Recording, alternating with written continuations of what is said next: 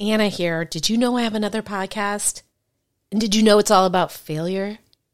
Well, at this point, you'd have to answer yes to both of those questions because I just told you. But my other show isn't just about failure. It's about failing your way to success. Yes, success. Because the most successful people are often just the people who've gotten up the most times after their failures. Don't believe me? Go download Fail Your Way to Success wherever you get your podcasts, or go to failyourway.com for more info. Now back to the show. I wouldn't say we fell in love right away. I think we were, as they call it in the biz, trauma bonding. And then after 8 years of being insufferably sober, I started drinking again. Addicts tend to be rather sensitive people. Aren't you Mark Maron? I'm like, yeah. And she goes, what happened to you?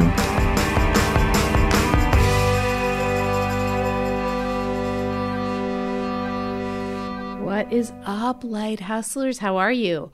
This is Anna David. I am your host of this podcast, and I'm so honored that you are listening to it. I'm going to get right into it. My guest is a fellow podcaster. Maybe you listen to his podcast. It's called Recovery Elevator. His name is Paul Churchill, and Recovery Elevator is not merely a podcast. It is an enterprise. There are retreats. There are accountability groups. There are a myriad of things. And it's quite impressive considering Paul Churchill is really a newbie in recovery. He's been able to accomplish so much. So this is from one of those Facebook Live interviews that I did. And what we really get into here, if you are somebody who has possibly found recovery and is finding yourself veering into workaholism and or looking for some balance, this is the episode for you. So I hope you enjoyed. And by the way, if you want to find out if you should be telling your own story, I've got a quiz for you. It can help you answer that question. Just go to lighthustler.com/quiz. Yes, that's lighthustler.com/quiz. And before I let you listen to my wonderful guest, Paul Churchill, I'll just say it's better with the lights on. So go out there and hustle your light hustler. Guys, I am here with Paul Churchill, the host and creator of the other amazing recovery podcast, Recovery Elevator. Say hey, Paul. Say hey, Paul. Hey, okay, they're talking to them to say hey to me. Hey, everybody, how's it going? Anna, thank you so much for having me. I've been listening to you for a long time. When I interviewed you on my podcast, I said thank you for kind of being a trailblazer in this space. Because when I started, there wasn't much, or shall I say, when I started to do the research to do a recovery podcast, there wasn't much. And there was this gal named Anna who interviewed one of my favorite musicians in a band named Korn. I was like, man, this girl's freaking awesome. So it's awesome to be doing this with you. And thanks for having me.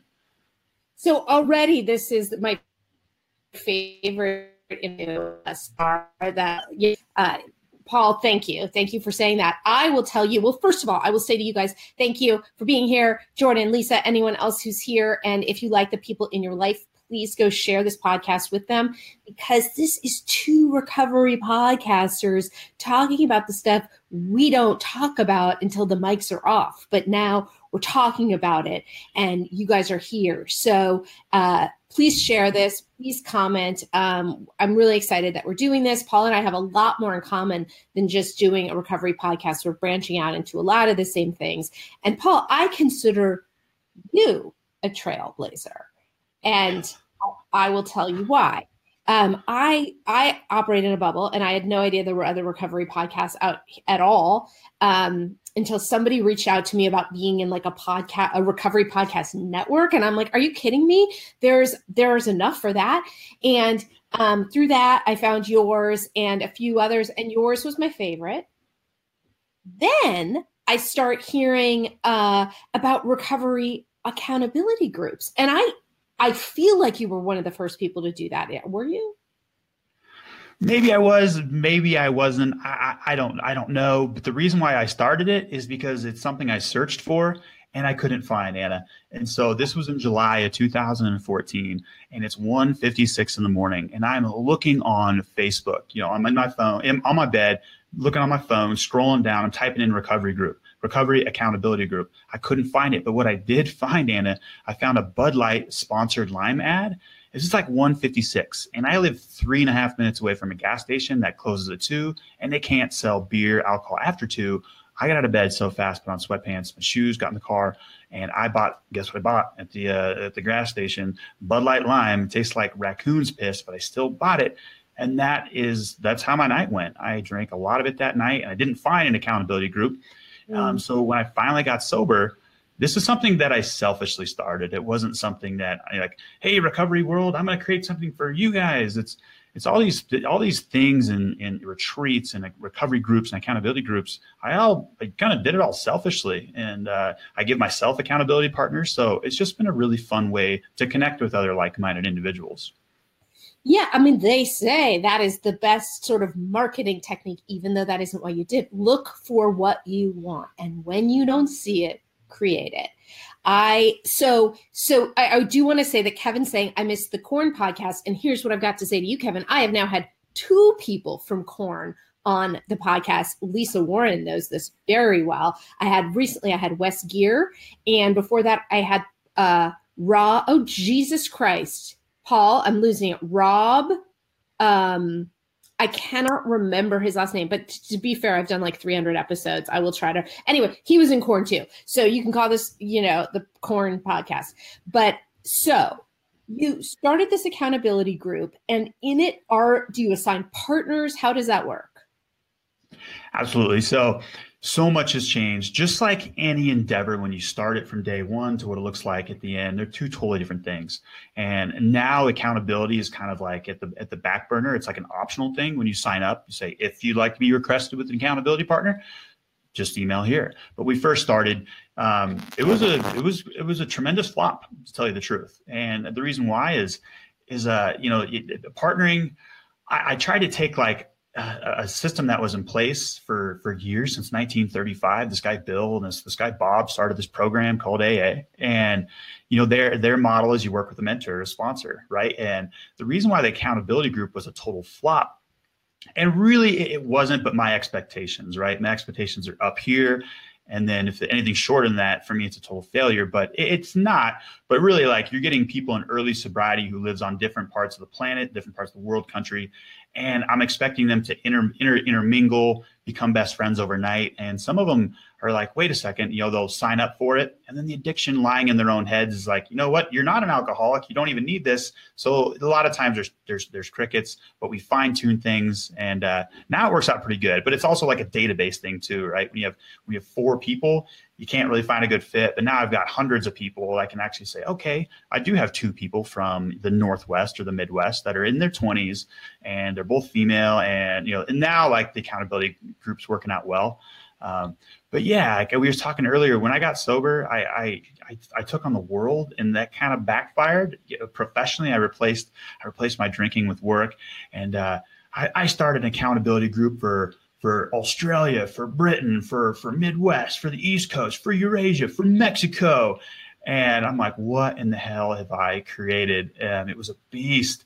It was fun, and it kept me sober, but there was a time I knew it had to change. And now I just have 2 accountability groups called Cafe RE, and it's been a lot of fun. Okay, you said so many things that I wanted to address. First of all, I very much relate to this idea about transferring alcoholism for workaholism. It's something I haven't completely mastered myself. What do you do to deal with or address that? Great question. And one of my favorite recovery books is Blackout by Sarah Hepalot. And there's a line in there that just boom, when I read it, it's like, we're always downgrading addictions. And I think that's going to be a consistent theme in my life moving forward. And just to be cognizant, just to be aware of it, right? And next up, I kind of want to tackle caffeine, right? And I think as long as I'm going down the list of things, from alcohol to work, and it's just, as long as the next thing is just a little bit better, I can handle that. I'm moving in the right direction. But, sure, like, is work better than alcohol? I think it is. For me at that time, it was. And so, yeah, like I'd rather burn out than bore out. When I was bored, that was a dangerous time for me. I would drink when I was bored. And so, but yeah, after about a year and a half, 2 years of that, I was like, oh my God, I have no social life. My phone is, all the texts I'm getting are work related. And this is kind of miserable. Yeah. And Doug is saying, I agree, been sober nearly a decade and still haven't been able to master work-life balance. I go through this too. And it's complicated because when you have an addict brain, I believe you've got this brain that is always looking for potential problems and then blasting them, billboard size into your synapses so that you can feel terrible. So that eventually, if you don't deal with it, you'll want to drink. So sometimes I go, well, I'm really efficient. I do a lot of great things, but I'm beating myself up for working too much. People dream of having this problem. Like, how do you know when it's a problem? It sounds like it was pretty clear for you that, you were hitting a wall, but how do you moderate it now? So it's a tough one, but I made a goal last year to be off the grid, completely off the grid. I'm talking cell phone off, don't even have my pocket for 5 days. I made 2 days in 2017. That's a lot harder than you think it would be. And just it's limits, right? But it's also expectations. And I'm trying to figure out a way to tie this together. Expectations is in, I want to be the turtle and not the hare. And I understand that, tomorrow is a new day. And a lot of this stuff is control issues. And this is a big underlying theme in recovery is I'm working so much because I'm kind of trying to control other people. And there's so many gravity problems in my life. And it's like fighting gravity. There's no point. Just stop fighting gravity because you can't control it. And so once I started to accept, like, all right, like I'm part of the reason why I'm working so much is I'm trying to control a lot of shit that I can't control. And once those were like light bulb moments in my life in recovery. I'm like, wow, gravity problems. Don't care about it anymore. All I can say is, oh, well. When you say gravity problems, you just mean the things you're trying to control, or do you mean something else? Yeah, exactly. So gravity problems would be today, it was -7 degrees in Bozeman, Montana. Like that's effing cold, right? Like that, I can't do anything about that except say, oh, well, that is it. In fact, when I was backing out of my driveway this morning, my mirror hit the side. And when it's not -degrees, the mirror will just flex. It was so cold that it shattered the corner of the mirror. Oh, well. I was upset for like 10 minutes, but oh, well. There's nothing I can do about that. Yes. So then I challenge you. We're getting great comments, by the way, Brian, Kevin, Raymond. I do want to say that Lisa Warren, of course, told us that it was Rob Patterson who was my first guest who was in Corn. That is the episode that Paul heard. So I apologize for my early onset senility. And Lisa's a true Corn fan, so thank you. But why is it so bad? So here's my challenge. Here's my question. So we were killing ourselves with drugs and alcohol. We are, and I saw on your website, by the way, Paul's website is great. And, there's just a part of it where you're like, we're part of the lucky ones, 5% of people actually find recovery. So here we are miracles. We have done this thing. And so we're working. Life is challenging. Life is painful. So what if we use this as an escape? Do you know what I'm saying? Absolutely, Anna. And first off, this is such a cool platform. I'm reading Doug's, Brian, Kevin, Raymond's comments. This is so cool. I'm loving reading these live comments. So keep them coming. And number two, Anna, I just did a podcast episode on this. It's called Filling the Void Left by Alcohol. And I just finished reading the book Recovery by Russell Brand. And there was a part in that book where I was like, holy shit. Like whether you know it or not, you're either feeling this void or you're not feeling this void. Now I was sober for 2.5 years in 2010 to 2012 and a half, not feeling any void. I was a dry drunk. And then now I realize that I'm feeling the void. I filled that void with work for 1.5 years. But here's the good news in recovery, filling the void, it doesn't have to be all brutal. I did a quick Google search of like fun things to do. And it's important, it's in fact imperative that we find ways to get the dopamine flowing in the brain, because that's what we did before. We used alcohol to get the dopamine receptors going. We have enhanced dopamine receptors. And so it's important. Hey, if you want to become a professional bass fisher in sobriety, more power to you. If you want to get back into model trains, be on a professional dodgeball team, go hike with a new group of friends, basket weaving, knitting, archery, all kinds of stuff.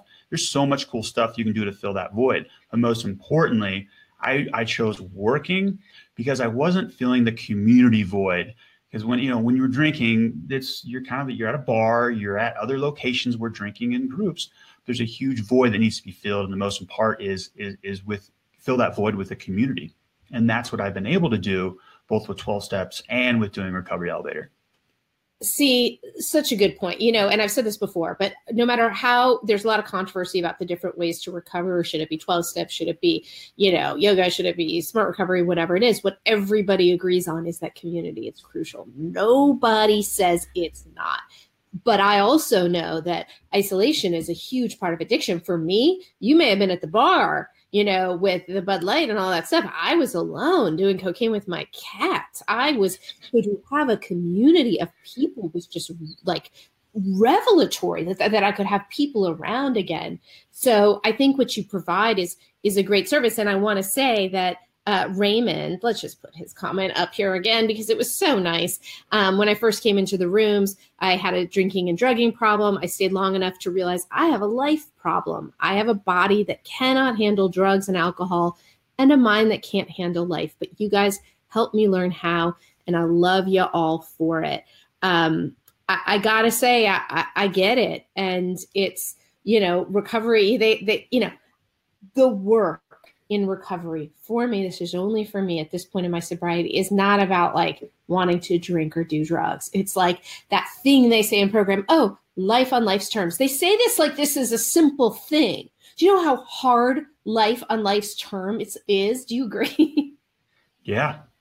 No, I agree. It's a pretty simple statement, but it's a lot harder to live. Yeah. And I wanted to, speaking of that, go back to something you said earlier, which was, when you started this group and you had, groups in Australia and all of this stuff, and you had high hopes that you were going to connect everybody, it was all going to work out. And it didn't work out because your expectations were up here. And you said something like, I consider it a massive failure, even though it was just sort of like a stumbling block. Do you know what I'm saying? You said something like that. Absolutely, Anna. And I need to be careful with this type of language that I'm using, because it is a big thing that I have been dealing with. And I haven't met somebody who's been successful in recovery who hasn't dealt with self-loathing, right? It wasn't a tremendous failure. It wasn't. In fact, the day before my second year anniversary, right? The day before I had 2 years of sobriety, I had a near meltdown. Called my mom, my sponsor. It was a meltdown. I thought, by the time I had 2 years of sobriety, I'd have $1 million. I came up about $1 million short.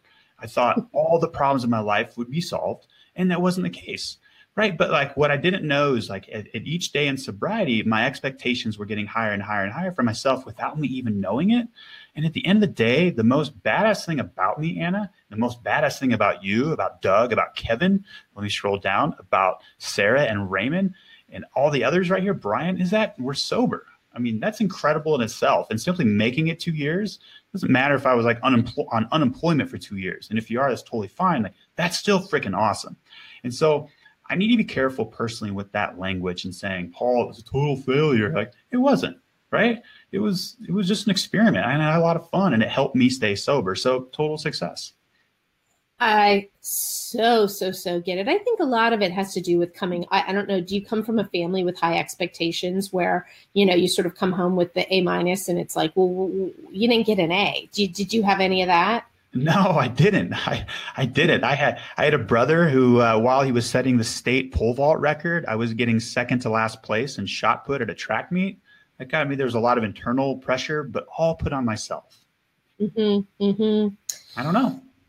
Yeah, I relate to that. I have a thing where I went to a school called Trinity College, and I'm always like, I went to the worst school ever. And people are like, that's a little Ivy, but everybody in my family went to Harvard. So to me, it's the worst school ever. And I relate to this idea of setting new, sort of going, if only I could have this, I will be happy forever. If only I could be sober, I will just be happy forever. If only I could sell a book, I will be happy forever. And there's really no such thing. It's just a constant process. Would you agree? Would agree 100%.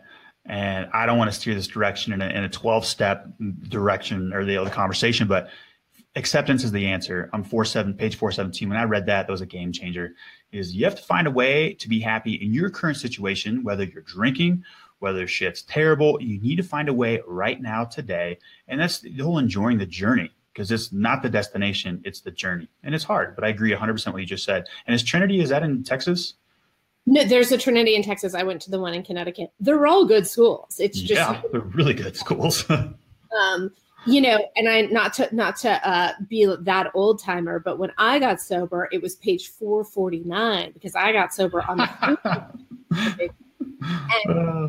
and anybody, whatever, you know, whether if you are in 12 step and you know the big book, do know that it was called, sorry, I'm doing it again, Dr. Alcoholic Addict in the 4th edition, but in the 5th edition, it's called And Acceptance is the Answer. It is the most spectacular story. If you think that a big book is full of antiquated BS you're not going to relate to, I challenge you to read that story. Page 417.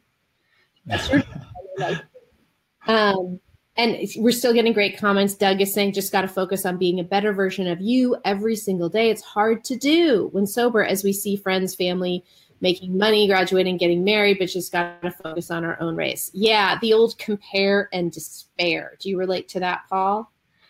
Absolutely. And I just did a podcast episode, and that came out Monday. I had like 160 episodes. This one might be my favorite. We all perceive ourselves to be different from other people, this and that, but we had, what does an alcoholic look like? What does somebody with a drinking problem look like? And only 5% actually live under a bridge, live in a cardboard box, live that homeless lifestyle that we perceive when we hear the word alcoholic, the stigma of, weak morals, loser. I mean, that's completely untrue anyways, but really only 5% are homeless and live under a bridge, right? And so I had over 155 people fill out surveys in the cafe groups and who are listening to the podcast. And Anna, I bet you have a very similar listenership as well. And it turns out that we're not only keeping up with the Joneses, Anna, we are the Joneses. I was blown away just how intelligent we are as a collective group. How much more money we make than the average group. I mean, like every stat, how much more educated we are than the average American. And like when we have these things called enhanced dopamine receptors, we experience alcohol different. We get a different joy out of this drug called alcohol and other drugs. But when used properly, I mean, this is like a rocket fuel for us. In evolutionary terms, we were the ones that walked a little bit further to find food, a little bit further to find heat, to find a mate, while others were just like, well, I'm just going to take a nap in the snow and see you tomorrow morning, and they'd never wake up. But, thousands of years ago, our genetic makeup, ironically, today we have the predisposition to become addicted to these drugs and alcohol. But 1,000 years ago, this was like a major asset to have. So I don't know, like, it's tough, but I don't know, like we are the Joneses. I was like blown away. It was so cool to see that data. It's so interesting. Tori Utley, who's this amazing woman, has a TED Talk called Why the Workforce Needs More Sober Addicts, I think is what it's called. And it's all about that. And she says, and she's actually not an addict. She has addiction in her family, but she talks about how, you drop off an alcohol or non-alcoholic or addict somewhere, and they're lost at the border of Canada. I remember she said she's Canadian, and like that alcoholic's going to get home 4 times faster. We're just not to be self-aggrandizing, but the sort of brain that works at that speed, the sort of ingenuity, the kind of that it can work for you or it can work against you. And I know when I first came into the room, sort of being like, wait, I was so ready to think everybody was stupid in my own, in my own defensiveness, and to be like, these are the smartest people I've ever heard, was a huge shock and, really encouraged me to stay. Sorry, I'm reading some of the comments. Raymond is quoting that story we were just talking about. So let's just talk a little bit about Recovery Elevator. It is a podcast you release every week. Sometimes you have a guest and sometimes it's just you talking. Is that right? Correct. So it comes out every Monday, and so the the consistency of it. So it's every Monday, and the format's pretty consistent. So I do about 10 minutes of I just cover a topic, and then I interview somebody after that for anywhere from 25 to 45 minutes. And I have a lot of requests, Anna, from authors, from speakers, addiction specialists, but you'd actually be one of the more profile guests I've had on the podcast, because I try to find people who are just average Joes, who have like 2 months of sobriety, 3 months, sometimes 5 days of sobriety. Because when I was in early sobriety, I found it hard to relate to people who had written books, or who came out with these huge addiction stories, and they're movie stars and this like that. And so I found myself gravitating more to the person who's like, they got a 9-to-5 job as an admin, right? Like, because those are the recovery warriors that I was able to get the inspiration from. And I selfishly do the podcast. Like, I do the interview and they'll stop talking and I'll just be like, wow, that's all I got. Wow. I'm just blown away by how courageous we are. And you mentioned earlier, like we're freaking rock stars because we don't give up. I haven't met a group of people that just doesn't stop fighting. We never give up. And the pain, oh my God, it has been acute for myself, for everybody, for you, but we don't stop fighting. We are just a courageous group of people, and we don't give up. Right. I would agree. Now, Carrie is saying, Carrie Bates, I will mention, high achiever, been in the Olympics. I think, I can't quite remember, but she says, don't you feel like the perceived failures we have in sobriety are partly because we're still trying to figure out who we are as sober people and what we actually like and want to do? I had no clue who I was when I got sober at the age of 44, but I do know with each new thing I did, I began to know myself as a sober woman. Maybe not failures, just experiences to bring us to our true selves. Yes. What do you have to say to that, Paul? Gosh, that needs to be in like if there's any more additions to the Daily Reflections book, let's just go ahead and put that in there. Wow, that's a value. So there you go. It's a value bomb right there. I love it, Carrie. Again, Doug and Raymond, these are just like, and Anna, you're doing a great job. You're conducting an interview and you're reading comments. Like, this is just like stimulation overload, and I love it. I'm having a great time. But Carrie, gosh, that's where it's like, I had it all wrong when I first got sober. Is like, I just thought, well, 30 days, I'm going to graduate from something. I don't know what it is, but like, I got this, and I just need a medal, a coin, a chip, and I'm out of here. But I like what you said. We've all heard that we stop maturing when our addiction really takes hold of us, and really growth begins and when we get sober. And so, like I mentioned, year 2, I had a colossal meltdown. Year 3, I decided I'm just going to say a well to the problems that I can't help. And I love that. I'm just like you, Carrie. I had no idea who I was, what I wanted when I got sober. And last summer, I bought a $900 mountain bike. Again, just to try things out, to get my dopamine receptors going. I'm still figuring out who I am. I do know that I got a standard poodle puppy named Ben, and he's my best friend. And I do know that he's taught me how to love again. And I saw your cat before we hit record, Anna. And God, there's still so much more that I'm learning about myself. And man, it's not disappointing that I don't get to graduate, because I went to a meeting last night because it was fun. It's not like a punishment. It's fun. I like the people I get to hang out with.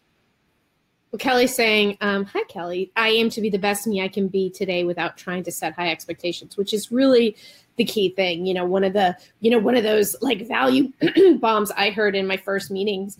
In one of my first meetings was expectations or resentments under construction.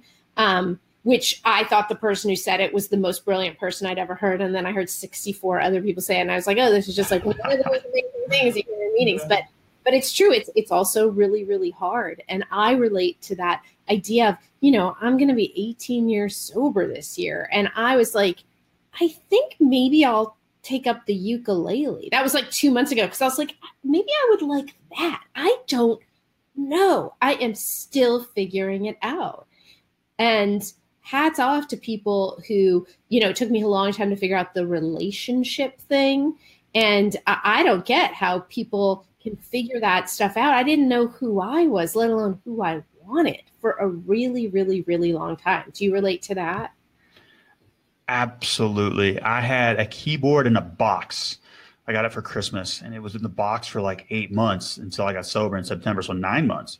That's what I asked for my mom and dad for Christmas in 2013. I was like, I want a keyboard. Then I got a kneeboard. I'm just kidding. Macklemore song. Lame joke. The keyboard sat in the box. Macklemore, you're allowed to make a lame joke about a sober guy, and it wasn't. Oh yeah, that's right. And so I got sober, and just like you're going to learn the ukulele, I could, right? I'm not Vivaldi or anything like that, but it's meditative. I'm able to learn these cool things, and kind of, you said it before you hit record, like we're able to follow instructions, and we're able to follow directions, and we're able to get from point A to point B without hitting somebody in transit. And I like what Kelly said. For me, the most important word in that sentence is today. Kelly might be sitting there and be like, no, it's expectations. But for me, it's today, right? Because all we can do is today. And that's like the gravity problems. I don't worry about them. And I still do this thing one day at a time. And that's it, because I'm in the moment. I'm in the present. And that's a huge goal for me, is I only worry about today. And if I make a little bit of progress today, being the turtle and not the hare, that's a lot of small progress added up. There's going to be some pretty cool things are going to happen. I will refer to, I'm doing this new thing where I'm making memes out of my favorite things that I need to see every day. And then I put them on these little, I think this is kind of a great idea. Anyway, sweet. It might be a product I sell, so maybe we'll co-launch a store where we do that. Anyway, this one says, the desire to fail on the way to reaching a bigger goal is the untold secret of success. I don't know if you can see that. And I need to remember that, because I have failures all the time, and I have an alcoholic brain that wants to tell me, horrible stories about it. I have a great storyteller in my brain, and it is a very convincing one. So it is a constant process. Now, so people can get Recovery Elevator on iTunes, SoundCloud, all those places. Spotify, all that jazz. The recoveryelevator.com website. You can see it there in the show notes and stuff like that. Yeah, usual media players. And you can, at Recovery Elevator, it is a hub for all things. You were telling me before we started, you're doing your 5th retreat. Is that right? Yeah, we're doing a 5th retreat. This year we're going down to Peru. We're doing Machu Picchu, the Inca Trail. We're doing 3 days of volunteer work with Peruvian Hearts. And we're doing some alcohol outreach. Alcoholism, it's all across the world, but in some of the small villages surrounding Cusco, they have no idea what alcoholism even is. And so we just want to see who shows up. It's going to be informational. We're going to have translators there, and people are going to share their stories and try to give people hope and just some knowledge, like, oh shit, like there is nothing wrong with me. I'm just an alcoholic, right? And it's a disease. And so people don't understand just the basic knowledge. And then we're going to do the Inca Trail. And we're going to go see Machu Picchu, one of the wonders of the world. If you've never been, you got to go. This will be my 3rd time doing this trip. And last year we had a retreat in Bozeman. We had 30 people come from out of state. And, I encourage people to get outside of their comfort zone. And like I said, I selfishly put these things on for myself to attend as well. But God, I was so far out of my comfort zone last year, Anna. I got no idea what I'm doing. I still have no idea what I'm doing. And just having a good time doing it. And I kind of have to stay sober, right? It's my mom was like, isn't that a lot of pressure, Paul? Like, I can't drink before. I can't be a guy who's doing the Inca Trail, there's 22 people have signed up. It's an expensive trip. Like, I can't lead that trip and relapse. I mean, I guess I could, but it's not even a thought. So it's good sobriety fuel. And right now it's not like added pressure. It's because here's the deal. The whole crux behind successful sobriety is that sobriety is an opportunity. I'm not looking at it as a sacrifice where I'm like, man, I got to just white knuckle it to Peru. And no, it's just all an opportunity to have such a better life. Yeah, I go through that where I'm like, what did I do? Why did I have to make this recovery thing into such a big deal? What if I want to? What am I going to do then? And I'm not going to lie, that is a thought. Of course it's a thought. And by the way, Brad, who's in my accountability group, says he has a poodle too. I'm reading that. Brad, oh my gosh, I see the poodle. That's like a miniature or a toy. My dog Ben is the same color. Hey, Ben, come here. Are these interviews pet friendly, Anna? These are pet friendly. I will say that audience, before this started, my amazing cat got in front of the camera.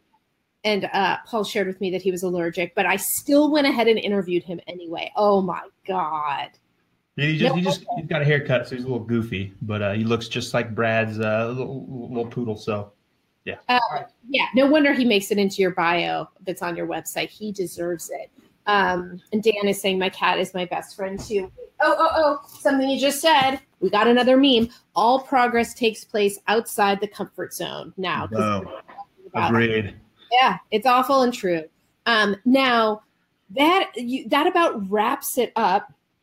So if you want to find out more about Recovery Elevator, go to recoveryelevator.com, download the podcast. Make sure you download this podcast first. And then you and I are all good. But you guys, no, but Paul, you're wonderful. You're amazing. Thank you. Is there anything that you want to add for anybody?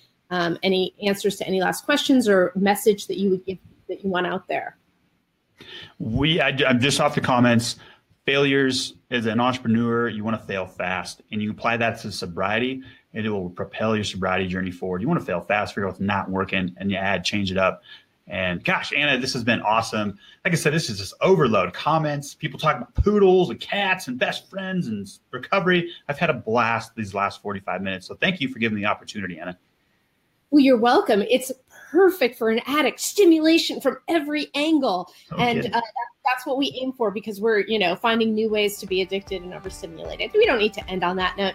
You guys, thank you so much, Brad, Kevin, Dan, Doug. We love all of you. Thank you for chiming in. I will be back here next week, 4 o'clock Pacific Standard Time, interviewing another amazing person in recovery. And if you're hearing this on the podcast, God bless you for listening. Oh, guess what? I came up with a sign off. It's a new thing. It's better with the lights on.